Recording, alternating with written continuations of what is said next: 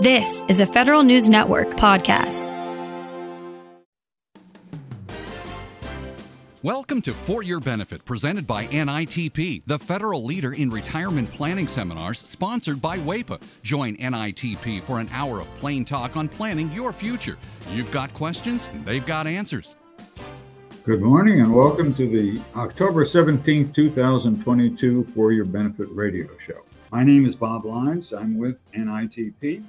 We're going to talk about financial planning. And Brian Curris, a certified financial planner, fellow seminar presenter, is going to lead us in that discussion. Good morning, Brian.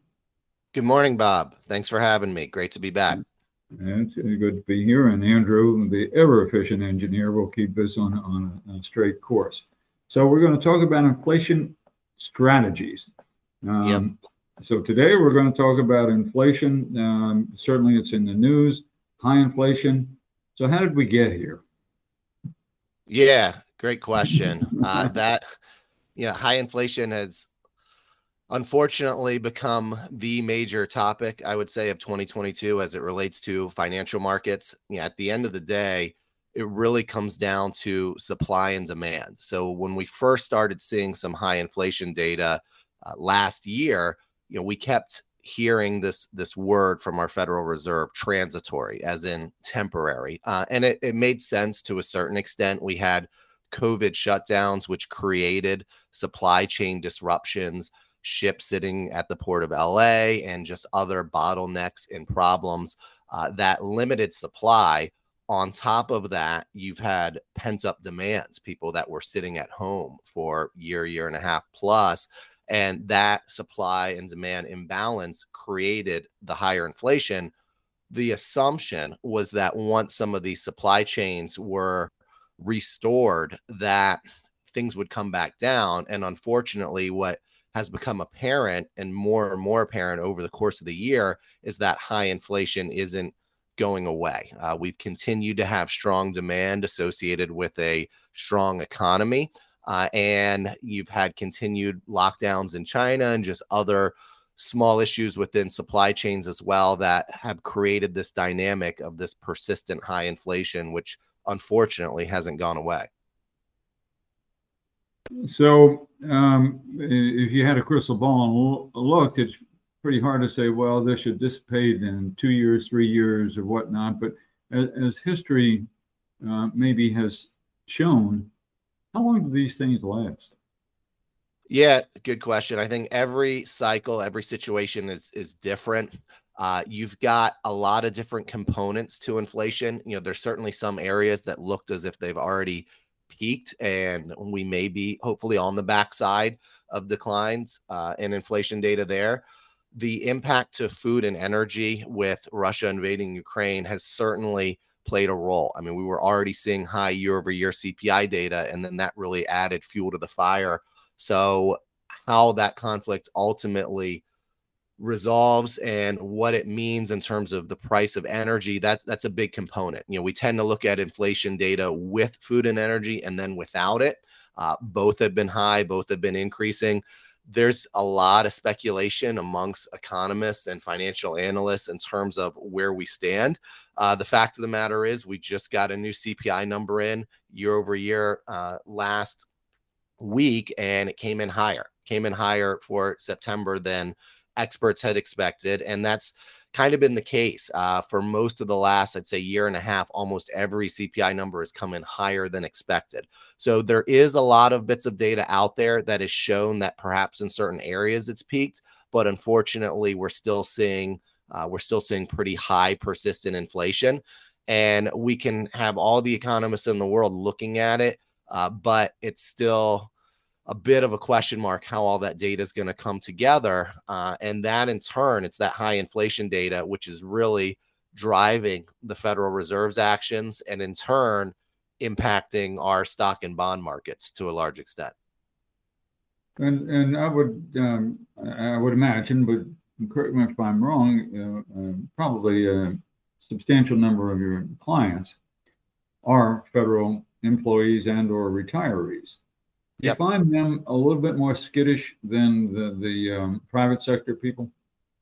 I I would say everyone's a bit skittish. I mean, I think it certainly matters on where you're at in life. I think people that are approaching retirement, whether they're whether they're federal employees or not, are probably the most concerned, with good reason. And the primary reason for that is there's a big change. If you're a few years out for retirement, do I have enough saved in my TSP? Am I going to run out of money? What is this impact of a drop in value to my TSP?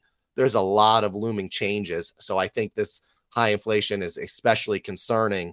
Not that it's not concerning for everyone else. I mean, certainly for retired individuals, they don't necessarily have the way to save like they could before. So they're sitting there looking at how long their resources will last. But, there's things such as our FERS annuity, our Social Security that are getting inflation adjustments. We just, with our latest CPI number, we now know Social Security will get an 8.7% increase. So that does ease the burden a bit when we have pension sources that'll increase. But I'd say it's concerning for everyone, whether it's private sector, federal sector, but probably the age group or time frame that's maybe of most concern with inflation is those who are getting ready to retire in the next few years and have the biggest amount of planning most likely to do. So that 8.7%, I saw that, I think it's somewhat recently. And I'm going, where did that number come from? I mean, that's pretty significant change, and it's pretty significant percentage. So, over the years, I suppose there has been blips like this, but do you have a crystal ball to say when are they going to come back down? I'm sure the answer is no. But, so, I mean, it's going to be derived, that Social Security increase, from the CPI data. And that's why we couldn't really know for sure what the number would actually be, for what the increase would be, until we got our most recent reading. So it is definitely tied to inflation. And hopefully, as we see inflation come down, we won't have as high of inflation, and therefore your Social Security increases would be less in future years. But it is going to be directly tied to that inflation data that determines it. So we were kind of waiting to see what that most recent reading would be, so we could finalize, so the number could be finalized for Social Security increases. So I do expect that'll be less. Hopefully will be less in future years as we do ultimately bring down inflation. So you work with a substantial number of federal employees and retirees. You find there's a common anxiousness within that group? Now, that's a pretty broad question to ask, but when issues like this come up financially, they normally call their financial planner and say, "Get me out of the market, or put me back in." Or do you have any kind of demand in that regard that maybe surprised you, either with more or less questions than normal? Well, I mean, in terms of making investment changes as a result of inflation, I mean, in many ways, the inflation data has driven the markets, and it's the change in our stock and bond markets which really leads to clients looking at making changes in their investment portfolios. And what you tend to see the most is when there's significant drops in the stock market, is when people look to jump ship, so to speak. And that, the emotional decision will generally lead us in that direction. There's this fear of, I don't want to lose everything in the stock market. I need to stop the bleeding. Maybe I'm going to go into the G fund and wait until things seem safe again. When we're feeling that way, a lot of the damage is likely already done. The market's probably down 15, 20% plus when people are really feeling the heat, so to speak. It's very important to think about our long-term time horizon and risk tolerance. Hopefully we were in the correct allocation up front to kind of weather the storm before that happened.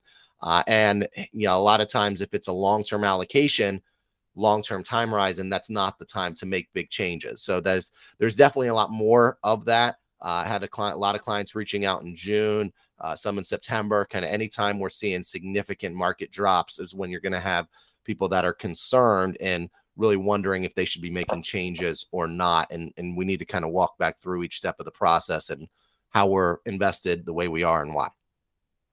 That's it's a great observation. We get email questions in, and one of the email questions in, can you discuss the ramification of a 25% drop in the TSP for retirees and near retirees?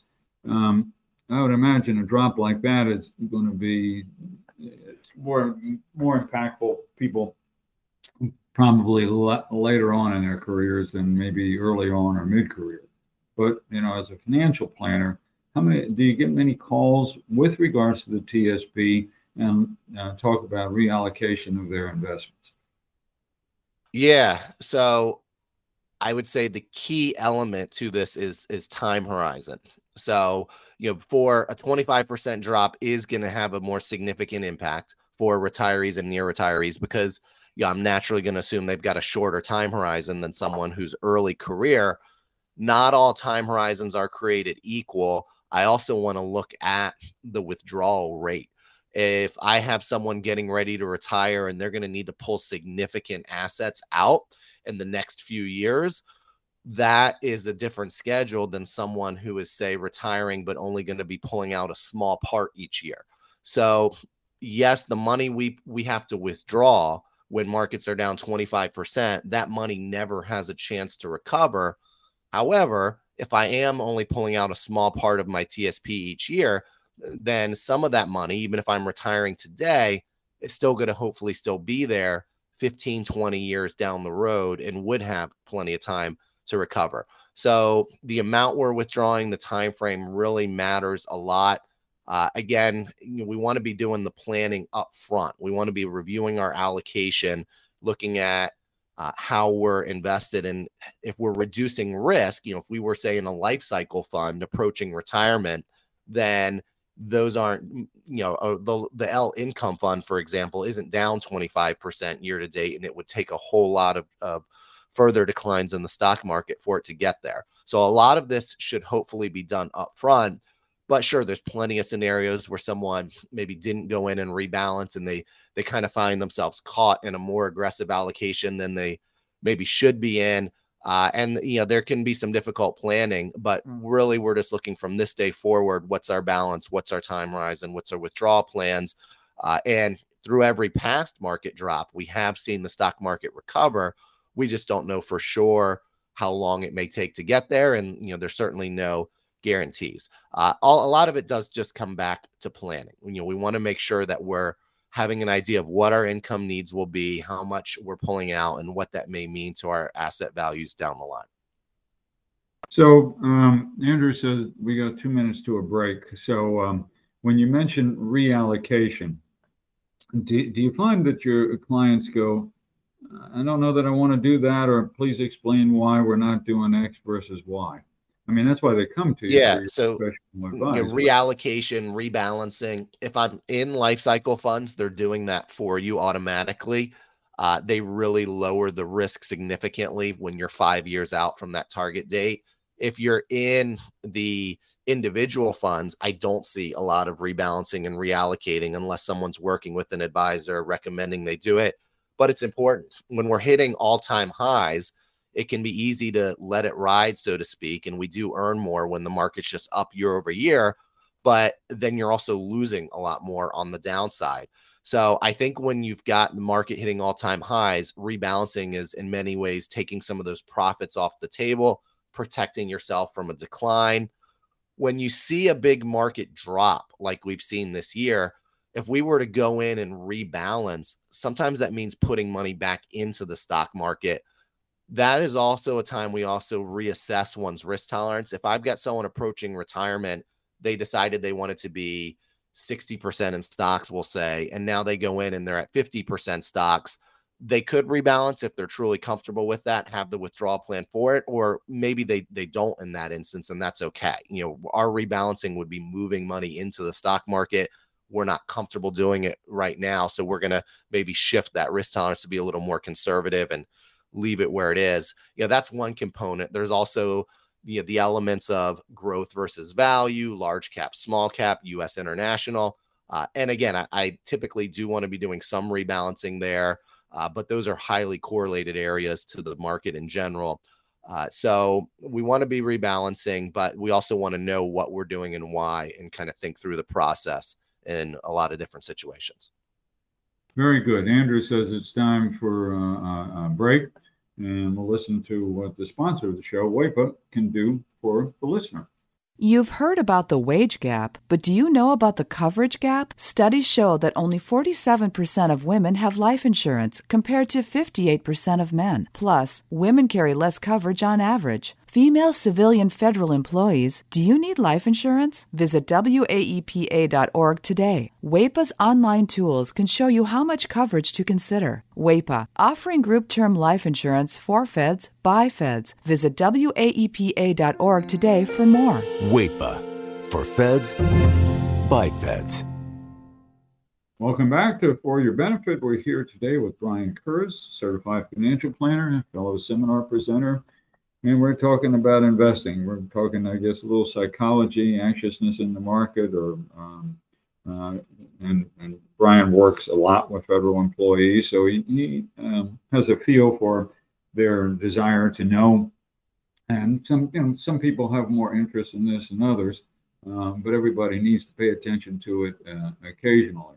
So when you talk to the folks, do you maybe do like a year-end planning thing, or do you do a beginning of the year future planning meeting? I think it's good to review your financial planning and plan at least annually. It doesn't have to be end of year or beginning of year. I'll have people that reach out kind of as almost as a New Year's resolution in many instances to take a look at things, but there's no reason the timing has to be then.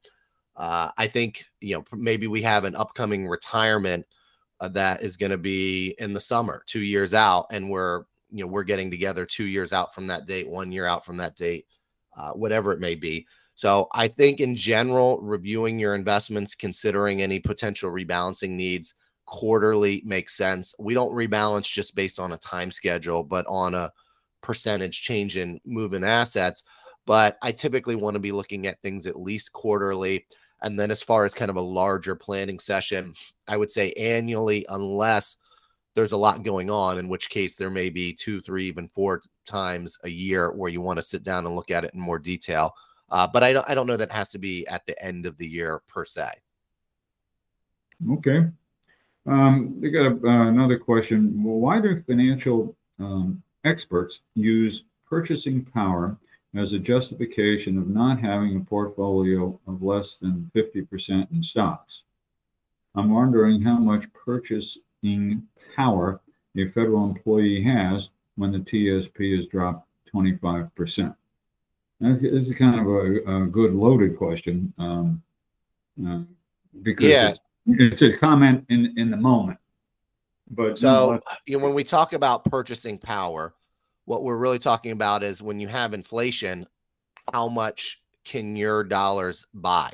If you've got money sitting in a checking account, or unfortunately, a lot of the savings accounts, money market funds at banks are still paying 0.01% or pretty low interest rates. They haven't really caught up with higher inflation. Well, your $100 isn't buying as much today as it was buying a few years ago. And that 0.01 is not making up for that inflation. So you are losing purchasing power by holding in cash. The reason we typically will go to bonds and then to stocks is to try to achieve higher rates of return. We have to be willing to accept more risk in the process, but those higher returns will keep our purchasing power in line. Excellent point here. If your TSP drops 25%, do you really have more purchasing power? Of course not. We've got much less than if we had just stuck in cash during that window. Again, it all comes down to the time frame. When we invest in stocks, we're not just looking at what our purchasing power is when our account may be down X%. We're looking at what our long-term returns may be over 3, 5, 10 plus years. And of course, we have no guarantees that stocks will outperform cash for the next 5 or 10 years. But if you look back at rolling periods, the last 100 plus, the longer the time frame, the more purchasing power we have with the portfolio that does have more exposure to stocks and bonds. Again, we're taking a lot of risk to get there, and that's where this time horizon and risk tolerance dynamic. That's why it matters so much, is we want to achieve as high of a long-term rate of return as possible, but we need to be aware of how much risk we can comfortably absorb in the process. Okay, so when you do these webinars and even the radio show, people will be listening, but they're different ears. Somebody, probably there's not a ton of people that call us that are just newly hired or in their 20s or early 30s, but they get more interested in this in their 40s, and sometimes they wait too late and they do it when it's time to retire.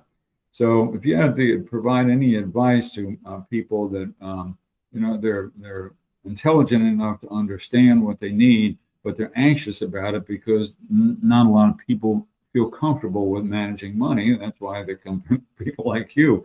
But you find sometimes you get a new client, you find they're in the CD world or the money market would not be a great place to have money, but they feel comfortable.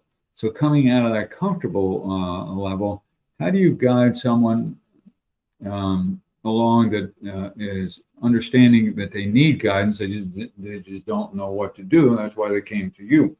So what do you find? Is there a common denominator there of the folks that have never met with a financial planner, that they have some kind of misunderstanding of what it takes? Perhaps. I mean, I'll tend to say people that go to an advisor can have kind of one of two areas, but often both. One is the asset management side that you're mentioning here, where whether it's money that's sitting in cash or it's money in a retirement plan, but they're not sure how to allocate it. They're really just not sure what allocation makes the most sense for them, what investments they should be in. The second area is the financial planning itself. Will I be able to retire? How much can I withdraw each year? Am I going to run out of money? And then there's certainly clients that want to look at both of those areas. So I would say in terms of kind of where people are coming from, those are the major things that I tend to see. And then we're obviously going to be able to help and show them a lot of different tools and information. At the end of the day, I know I've already mentioned this before, but time horizon and risk tolerance are going to matter so much. If someone's got money in savings and they're wondering if they should invest it, I'm going to go through a risk tolerance questionnaire for them. I want to get a feel of how comfortable they would be with different kinds of swings in the market. I want to go through how much money they may need and when.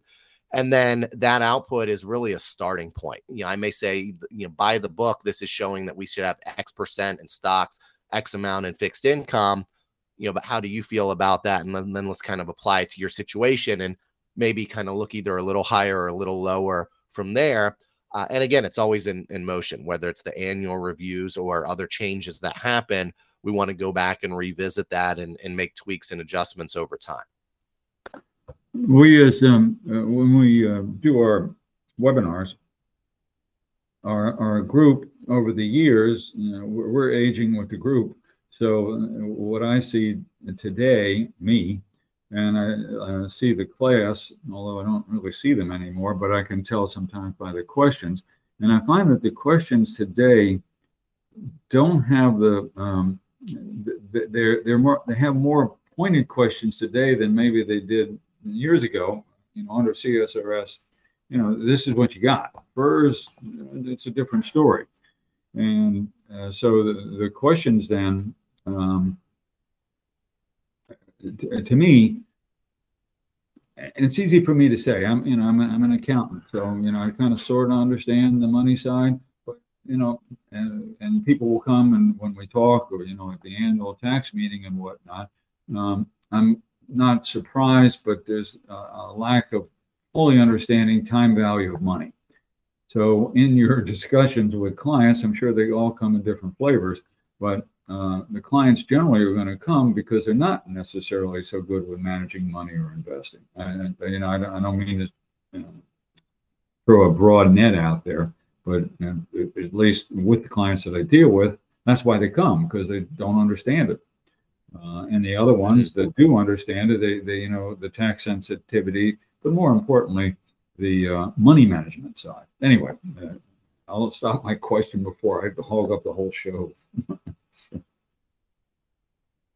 Yeah, I mean, as far as understanding financial concepts, time value of money, and all of that, I would say in many instances, going through a detailed retirement plan as you're approaching and then in retirement certainly makes sense. I don't want to wait till pre-retirement to start my planning. I want to be running TSP projections, even maybe going through the full details of what my retirement income needs would be well before I get to that point so I can make changes if I need to. But a financial plan will outline everything in an easy enough way to kind of see time value of money. I can see my need in today's dollars and then how that may grow over time as a result of inflation, what those income sources may be from FERS, annuity, Social Security, whatever it may be, add in some cost of living adjustments there, look at different rates of return on my assets, and then how my asset growth will change as a result, and then see what the gap is, what I'll have to be pulling out of assets to cover those income shortfalls. And that'll kind of show you over time how both rates of return, inflation rates, how that time value of money concept applies, and how it ultimately all blends into a retirement plan. All right, with the groups that you speak to, the groups, although they're generally, quote, pre-retirement seminars, but I found over the years that it isn't so much pre-retirement. It's you have people in there that maybe have 10, 15 years of service, and they got another 10 or 15 years yet to go. And they're very good at what they do, but they don't fully appreciate the time value of money. And so with regards to that, I kind of sort of asked this question earlier. When you speak to these folks, and then I'm sure some of them call you later, are you sometimes surprised at one, maybe how much they know, or maybe how much they don't know? No disrespect to anybody. And you and I understand our worlds, but if somebody was to ask me about somebody else's world, I wouldn't know. Yeah, I certainly get clients that come in all shapes and sizes, so to speak, from a financial literacy standpoint. Some are doing a lot of the money management on their own. They've done a detailed retirement plan, projections. They've got a budget. I've got other people I meet with, and they really have no idea if they've got positive or negative cash flow, maybe how they're invested, where all their accounts are. So yeah, it's really a range in terms of the type of people that I come across.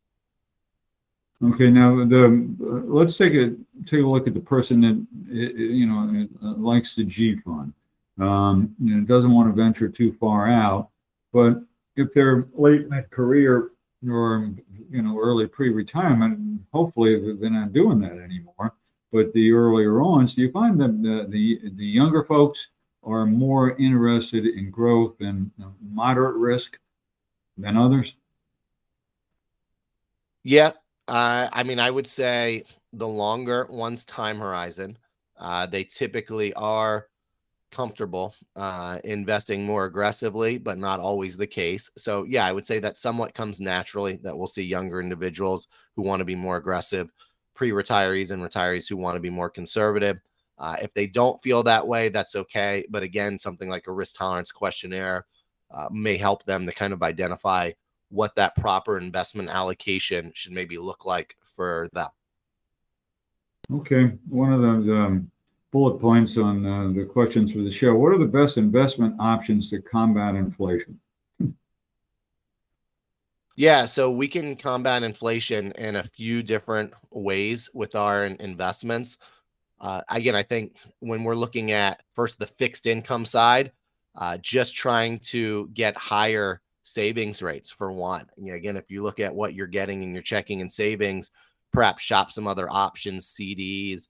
You've got I bonds that are going to be inflation driven, where we can still through the end of October get almost 10%, 9% and change on an I bond for the next 6 months.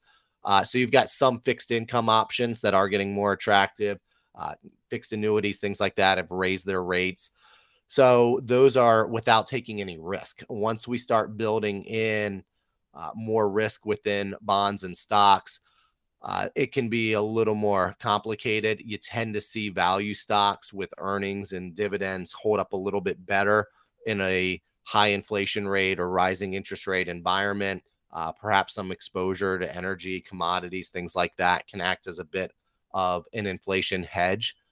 So I think thinking of your overall allocation, obviously, but then looking at higher rates on the fixed side for those secure investments that through banks, things like that, while also looking at how you're allocated within your stocks makes sense. Something like your bond portfolio, either purchasing the individual treasuries or looking at shorter durations makes sense. And these can be more detailed. If I'm in, for instance, just my TSP, it's a little bit tougher. I don't have quite the flexibility how I'm going to invest. But my G fund is certainly a good option there, as I'm not risking losing money. And it's, I guess in hindsight here, it's been the best inflation hedge for this year because it hasn't lost anything. But certainly, I think depending on your time frame, having some G exposure can make sense. Okay, you mentioned I bonds, and maybe you covered this earlier. Again, I got wrapped around the last thing you said, but an I bond is different than a savings bond, right?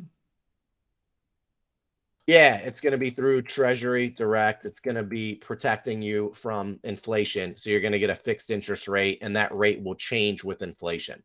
And that's why we are currently seeing I bonds get a higher rate. Now you are limited to what you can purchase for them. Generally $10,000 per individual for any given year, unless it was part of your tax return going towards it.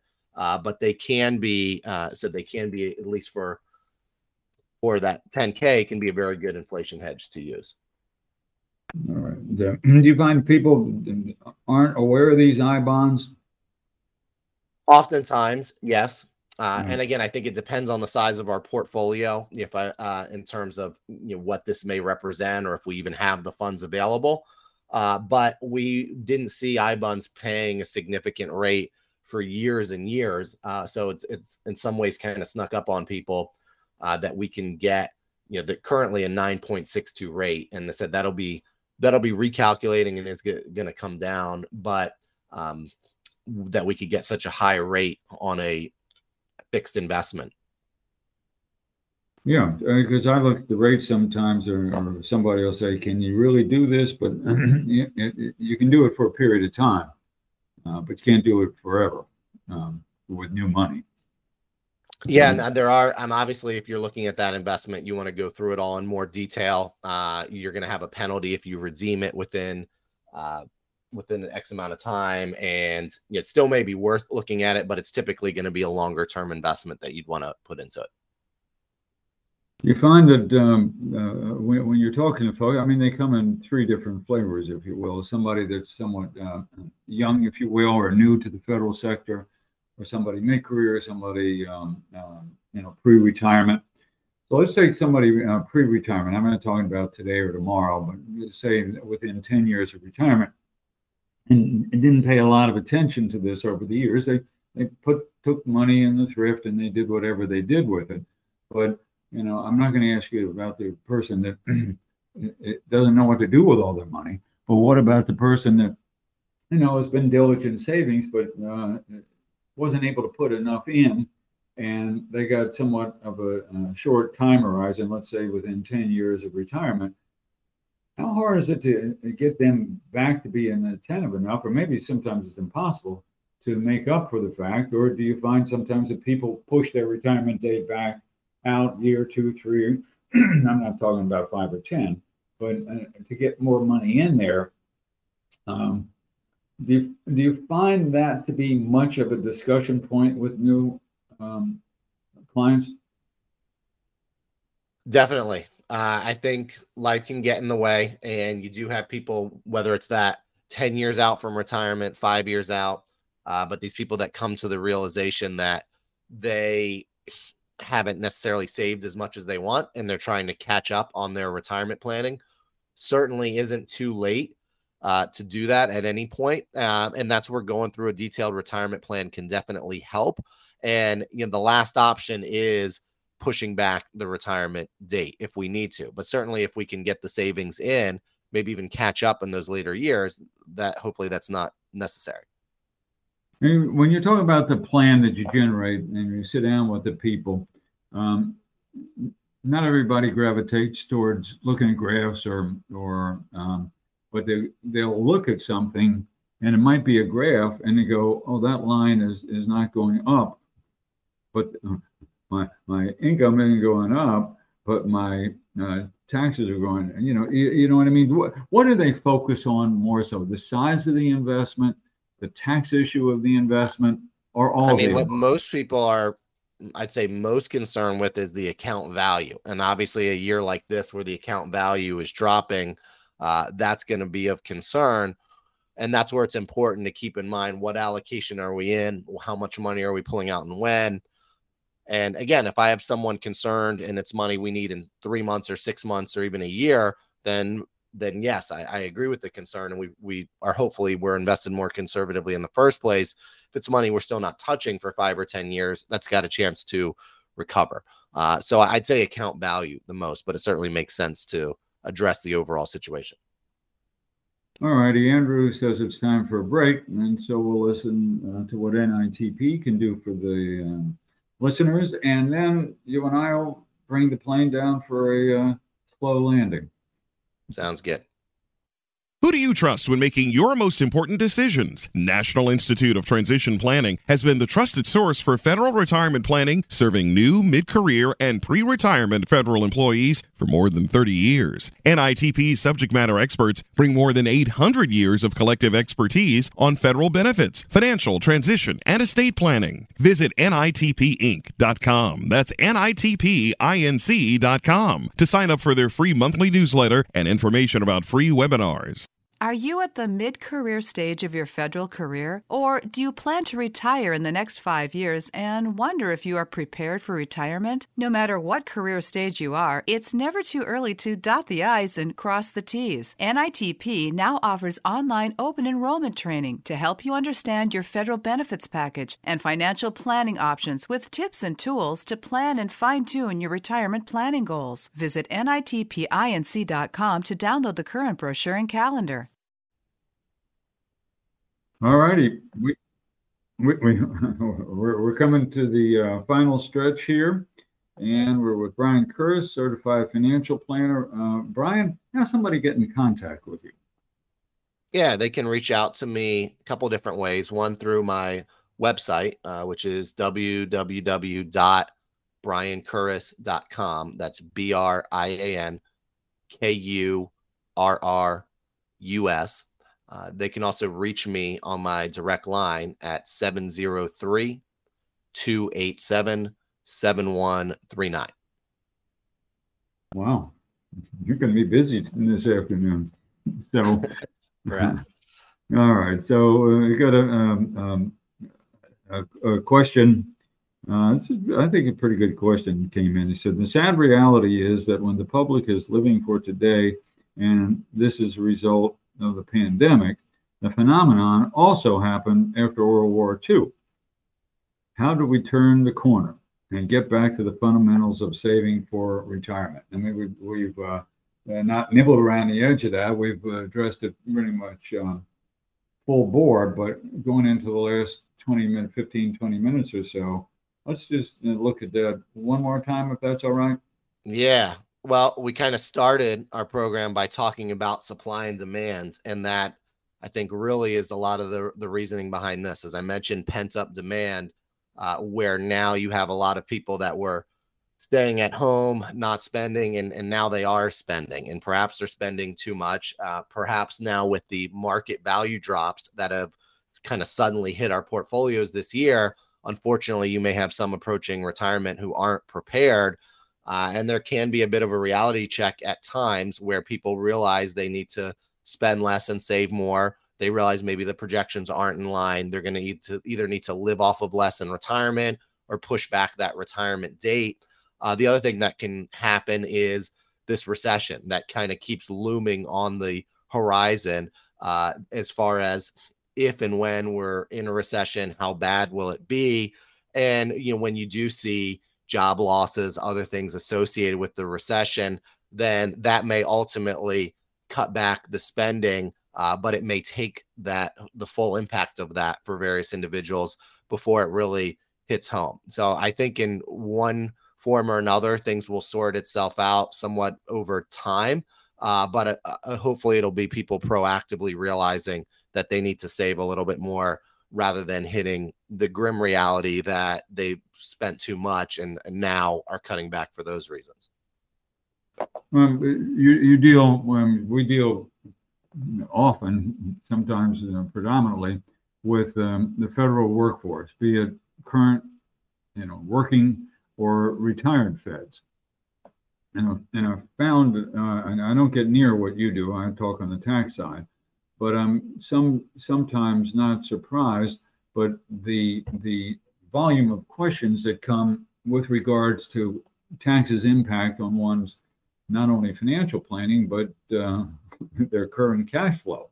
Pretty hard to make up for something you didn't pay attention to or didn't realize you had to pay attention to when you're in your final quarter of your years in service.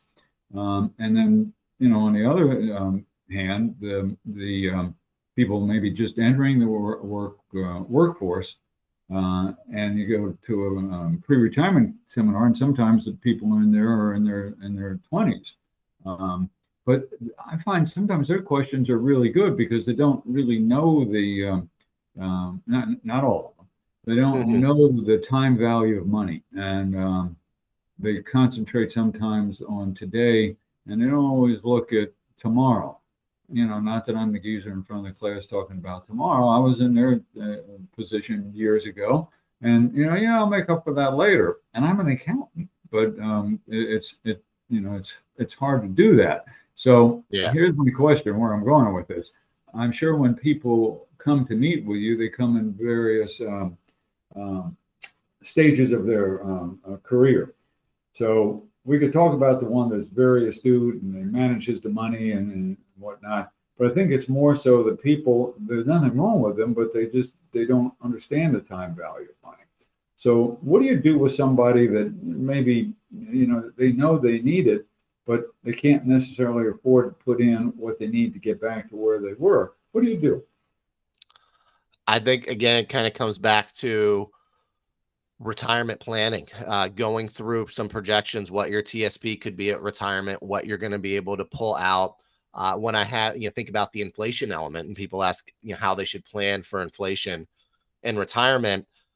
We need to assume the cost for goods and services are going to go up. Whether inflation's going up at 2%, our Fed target rate, whether it's going up at 4%, some other number, that certainly is to be determined.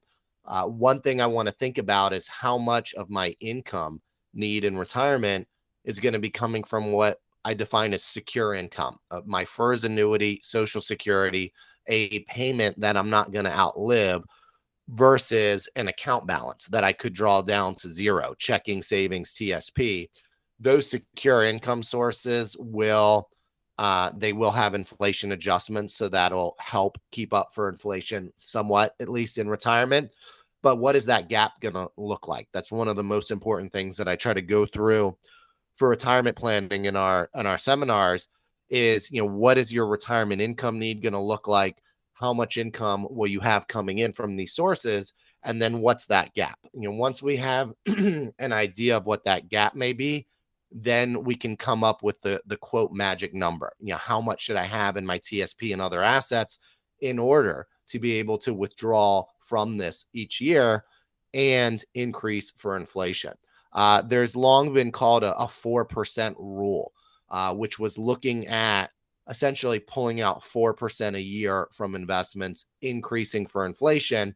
And that's considered a successful strategy. See plenty of headlines, articles, kind of analyzing, does that system still work? That was derived from looking at a portfolio of 50% stock index, 50% bond. If we go all the way back to the Great Depression, looking at rolling 30-year periods. So through Great Depression, high inflation, 70s and 80s, 2008, etc. There never would have been a 30-year window where if we were pulling out 4%, increasing for inflation, where we would have run out of money. Does that guarantee us it's going to work for the next 30 years?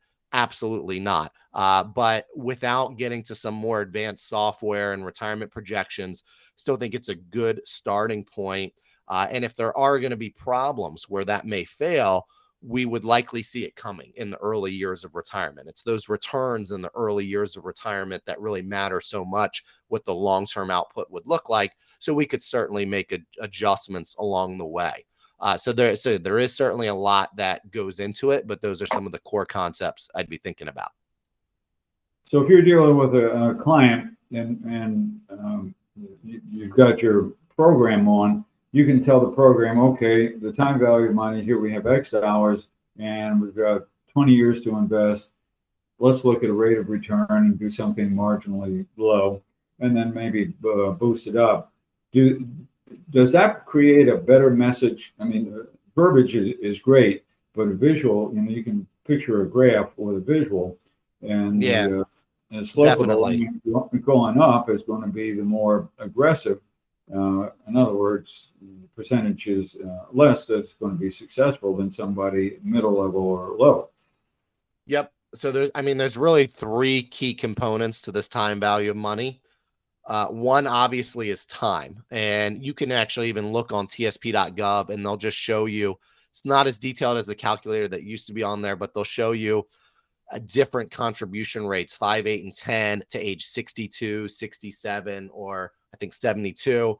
And you can see how big the change in the numbers is between those amounts. So one, increasing time, that's usually the last option, but that will have a big impact. Obviously, the amount you're contributing, what percent, that dollar amount goes a long way. And then power of compounding, the rate of return. And you can see at those different rates, sometimes hundreds of thousands of dollars in interest between them. So someone who's starting with zero or minimal balance, putting in the same amount, but you change that rate of return to be 1, 2, 3% different. And it's a 6 figures impact. So all three matter. But I do think actually running projections and looking at the difference is probably the best way to understand how much it matters. Okay, here's a tough question of clients in general. Do you find that a certain large percent care but don't care to look at it but once a year? Yeah. And sometimes when accounts are down, people don't want to look as well. And I think that's okay. If anything, I don't want someone who makes a decision to fully pull out of the market or other big changes. I don't want that to be an emotional decision. So if, only looking once a year or not looking during a window is going to prevent them from making a change they shouldn't make, then maybe it's helpful. In general, though, I'd say, again, I think anywhere between quarterly to annually makes sense. If I do need to do rebalancing, I typically want to at least be looking quarterly to assess whether that's needed or not. And then as far as some of the larger strategy changes, again, it really depends on the scenario, but I'd say anywhere between quarterly to annually often is fine for kind of how often we're going back and doing an overall review. And then, there may be times in our life where a lot's going on and I do need to look at things frequently. And then other times where that once a year is sufficient. Andrew, the most efficient engineer in the radio industry, just said, you have less than 2 minutes to go. So I got wrapped around the axle with this, and I'm sure you do too. So I guess we got about a minute and a half left. You want to condense your final comments into a minute and a half? Yeah, I would just say big picture on inflation. The Federal Reserve has made it clear that they're going to be pretty aggressive in raising interest rates to try to stick to this 2% target inflation rate. Perhaps that'll be revisited at some point, but they had made it clear in past years, we can go above that for years. We can go below it. 2% as a long-term target. And it's really been a lot of the Fed language in terms of how hawkish or aggressive they'll be that has driven this policy. So the question becomes how much and how far will they go in raising interest rates?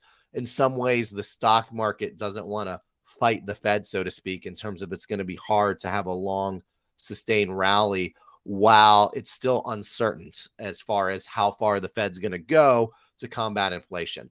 So I think there's scenarios from a market standpoint where we get some positive inflation data, the Fed eases on their comments and the market really rallies, or as we've seen throughout the year, kind of one step after another, we just continue to think, oh, maybe inflation's peaked. And then unfortunately, some new data comes in that's higher and surprises, and we realize we may have another leg down. The markets very much price in all publicly known information, so that does make it very difficult to trade, and I want to try to avoid market timing as much as possible. But certainly the direction in terms of what our Fed's saying and how the market reacts to that is going a long way in this overall picture of kind of where we are with inflation and how it's impacting our investments. Very good. Perfect time. Andrew says we got about 5 seconds left. So, well, thanks for having me. It's been great as always. Really enjoyed discussing through these topics with you. Okay, quick one contact point, please. Through my website, briankurris.com, BrianKurrus, or my direct telephone line, 703-287-7139. Also my email, it's on the website, but it's bkurrus, so first initial, last name, BKURRUS at SFP, as in Scott Frank Paul, financial.com. Perfect. Thank you, Andrew. Take us to the end.